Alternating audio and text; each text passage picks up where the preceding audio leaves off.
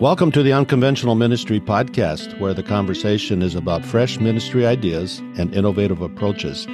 I'm Dennis Weens, your host, Senior Impact Catalyst at Sat7 USA. I'm excited about my podcast guest today. I had never heard about this Sports Philanthropy Network that she represents, and Kayla has been busy this last week with the NFL draft, and I'm excited that she can come on and talk about her faith in the marketplace of life. So, Kayla Bradham, welcome to the Unconventional Ministry Podcast. I'm happy to be here. You know, we watch sports on TV. We know a lot of the people you're talking to, but we don't see them or hear about them once their pro career is over. And in the NFL, the average career is only 3.3 years. So tell us a little bit about the Sports Philanthropy Network that you're executive director of. Well, thank you so much.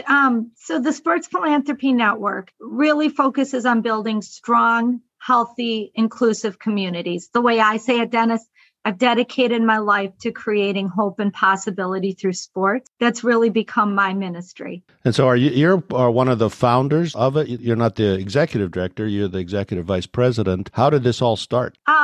It's an interesting story, and it's probably way too long for this podcast, but I'll say this. I grew up in poverty. We were so poor that we didn't have a car. Sometimes we didn't have a phone. Sometimes we didn't have a TV.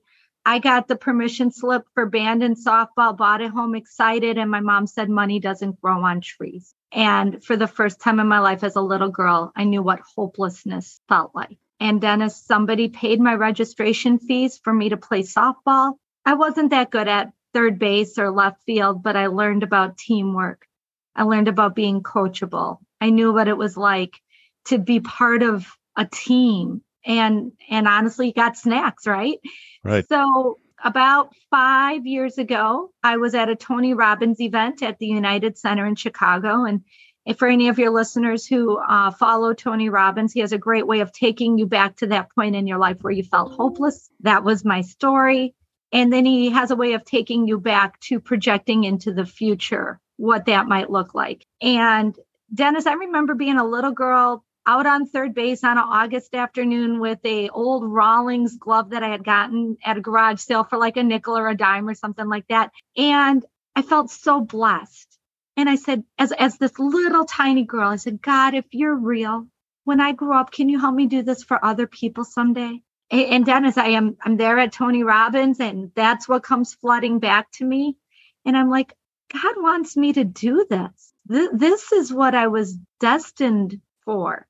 Right. So I talked to my kids. I left my glass ceiling job in corporate America, managing 25,000 member fitness centers. And I met my partner, Roy, at that Tony Robbins event. And he says, you know what? I have this idea. I've been wanting to do it for a long time. I'd like to start a nonprofit that really uses sports to create impact in communities. And my mouth dropped. And it was like that confirmation from God, like, do it. I'm opening the doors for you to do what you prayed for. He opened an amazing door and given you such a platform. I know one post on LinkedIn, you're interviewing one of the players we see on TV on Sunday afternoon playing sports, professional football, and another post you're worshiping in your church. You live your faith in the marketplace. How do you're trying to build hope into these athletes. You come alongside, how do you do this? Just give our podcast listeners a little idea of what you create, how you create the hope. So I'm so blessed. I can't take any of the credit for that. I'm not building the hope in the athletes. I'm partnering with athletes who have that same goal, that same vision, that same desire. And I'm working with them to create hope and possibility for the people who need it most. It's not me. There are so many amazing people who just happen to be athletes who are really passionate about serving God and loving people. And they just need that opportunity to share their story, to lean in and just to give back. So I'm really telling the story of what people are already doing. I'm not league specific. I work with a lot of athletes in a lot of leagues who just are sharing their message. And I'm not kidding, I have the best job in the world. Yeah, I've listened to some of your podcasts. We'll talk about that in a little bit as well. What are some of the challenges, after the player's career in the NFL? It's 3.3-year average. Hmm. What are some of the challenges coming out of that for an athlete that wants to really use their faith and make a difference in their community? You work with so many of them. Just give our podcast listeners an idea of some of the challenges they face in doing that which they really tend to do. I think the biggest challenge, and there are a few, but I think the biggest challenge is when you're coming out of that pro level. Since you were a little kid, you were told that your identity is as an athlete. And so when they retire, whether they're men or women, whether they're in the NFL, Major League Soccer, hockey, baseball, you name it, all they know is that they're an athlete.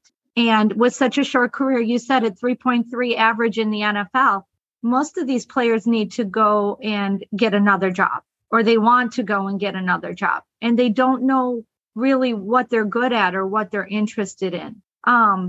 That's hard. That's hard. Another issue that I see a lot is, frankly, putting it out there, drugs, alcohol, sex. These are real problems for professional athletes. Addiction is honestly a big issue.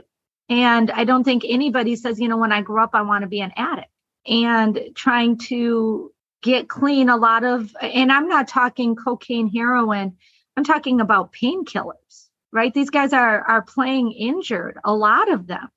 And so kind of going through that process of breaking free from addiction and mending some of the hurts and relationships that have gone awry in that process is a big deal. And we don't talk about that. But if you talk to the athletes, a lot of them will share their struggles with painkillers in particular. Yeah, that's probably something that we don't normally think of. And then, of course, in 3 years, they become multimillionaires. And then the whole dynamic of stewarding well these amazing resources, this amazing platform, how do you steward that with, your faith and in a very biblical way to make a difference in your communities? Yeah. And, I can't tell you how many professional athletes I know. And I'm going to preface this. People are just people. We tend to glorify certain groups of people, Amish people, professional athletes. There's a whole group of people that we tend to glamorize and idolize. People are just people, right? And you only know what you know. So I know plenty of former professional athletes who are living in 3-bedroom ranch homes, driving Acuras. A lot of athletes never got financial literacy training. They weren't told that you have to pay your credit card bill every month, even during the football season when you're busy and you don't have time to pay your bills. The credit card companies don't care that, you have a $25,000 credit card bill and you forgot to pay it this month. So there's things that athletes just don't know because people are people. Right. So you come alongside, what are some examples that you've come alongside, you partnered with these athletes, you've seen them really invest in their communities? What are some of the examples like that? I'll tell you my favorite one because it's going on right now. There was a 3rd grade teacher who reached out to us this year. And she said, listen, I know you guys work with a lot of athletes. We're really struggling as teachers with these younger kids. They kind of grew up in kindergarten, 1st grade, and COVID.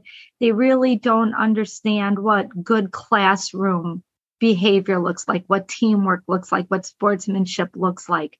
COVID hurt a lot of kids. Right. And this teacher asked us if we could possibly ask some of the athletes we work with to talk about sportsmanship. And it's been so beautiful, from NFL coaches to players. It's been amazing to see people lean in and talk about sportsmanship, but it's been even better to see kids' reactions to these messages. So I'll give you an example. Ron Rivera, Ron and I just talked about this at the NFL owners meetings. He recorded a little message for us, and one of the students saw it and said, well, my last name is Rivera. We might be related. And he told his teacher for the rest of the year he was going to be a good sport. Now, he didn't say forever, But he said for the rest of the year, and what it reminds me, Dennis, is that representation matters. Right. This young student with the last name of Rivera saw somebody in the NFL with his last name who looked like him, and it inspired him to be a good sport. That's what this is all about. And it made a real difference. So thank you. For our podcast listeners, if they wanted to check out your Sports Philanthropy Network, what are some ways that they could get involved in what you're doing? The easiest way is to become an ambassador. We will hook you up with one of our local chapters. We're building out 30 local chapters across the United States by the end of next year. Dennis, here's why. I live in Milwaukee. In Milwaukee, 25% of Black men are currently incarcerated. 24.1% of people hold college degrees. We have one of the highest segregation, redlining cities in the United States. The problems that we have in Milwaukee are probably different than the problems that you have in your community or the problems that your listeners have in their communities. So we're building out local chapters across the United States.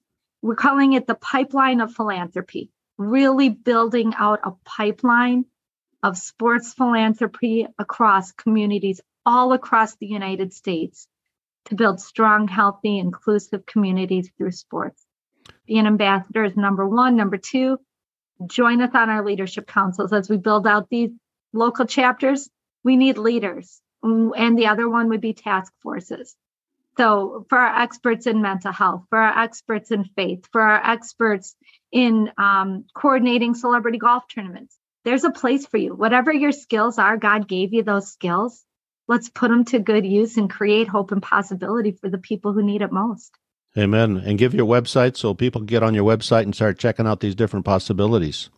sportsphilanthropynetwork.org. sportsphilanthropynetwork.org.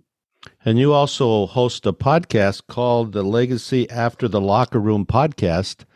And I've listened to a few of those. They're very interesting. I know you had somebody on from Afghanistan recently, and you have a lot of different guests. Talk to us a little bit about that podcast. So did I tell you I have the best job in the world? Dennis, I get to work with professional athletes from all different leagues and share the stories about how they're making a difference, how they're creating a legacy after they hang up their cleats. So whether it's Marcia Frederick, who represented the gymnasts in the USA gymnastics trial, whether it's Gilbert Brown, who supports, the last time I talked to him, 49 different children's charities, whether it's, I don't know, I could go on and on. There's hundreds of them. Right. But they all have these amazing stories. And frankly, the work that they're doing after retirement is way more important than the work they did as a player. Like, these are great players, but they're even more amazing people who just, you hear their stories and it's like, wow, I'm really, really grateful for you. And I'll give you one example. Jelly Roll Dalton, Lionel Dalton, got that nickname in high school for the jelly rolls across the back of his neck. He was a big dude and he took a lot of hits in the NFL and he was dying of kidney failure. Dying. And because he was in the NFL, him and his wife were able to be on multiple donor recipient lists instead of just the one that you get on. And when a donor became available, him and his wife were able to hop on a plane, go to the East Coast, have the surgery, stay at a hotel, and take care of all of their finances because money wasn't an issue because Jelly Roll played in the NFL. But him and his wife realized that for a lot of people, that's not the case. And Jelly Roll's donor came from one of the lists that they paid for. And so Mr. Dalton and his beautiful wife started a foundation to help people get on multiple donor lists, to help them pay for those emergency med flights out, for their hotels, some of those extra expenses. You're never going to hear that. You're not going to hear the stories of how much money they're giving to make sure that people who need new organs can afford to get them. He's saving so many lives and we don't even talk about it. And he's humble. He doesn't want the credit. But how do you not share that story? He's giving life, and we don't talk about it. Well, thanks for sharing that. And that's just representative of so many stories, as you say. Yeah. And I thank you for what you do and live your faith in the marketplace and help connect with so many of these athletes and help them create a legacy that is helping so many people. So thank you for coming on the Unconventional Ministry podcast to share this, and give your website again. And I'll put the website in the notes as well for this podcast. Absolutely. It's Sports Philanthropy Network.org. And you can find me on LinkedIn or most of your social media platforms at Kayla J. Bradham. And don't forget to check out her podcast, Legacy After the Locker Room. And it's on all the podcast platforms as well. So again, Kayla, thank you for joining us. Dennis, thank you for bringing me onto your show. I just want to tell you, I really appreciate the work that you're doing to create hope, to create possibility through your podcast and through your work. It's important. I appreciate your ministry. In our changing world, there are more ways than ever to do ministry. Sat7 as a broadcast media ministry is changing how ministry is done. Through innovative approaches, collaborative efforts, broadcast satellite television, web streaming, and social media, Sat7 is making a difference. Visit Sat7 online today at sat7usa.org to learn ways you can be a part of this kingdom work. If you've enjoyed this conversation, please share it with your friends. If you know of an unconventional ministry approach, please introduce us. We'd like to have them on as guests. Thank you again for joining this episode of the Unconventional Ministry Podcast.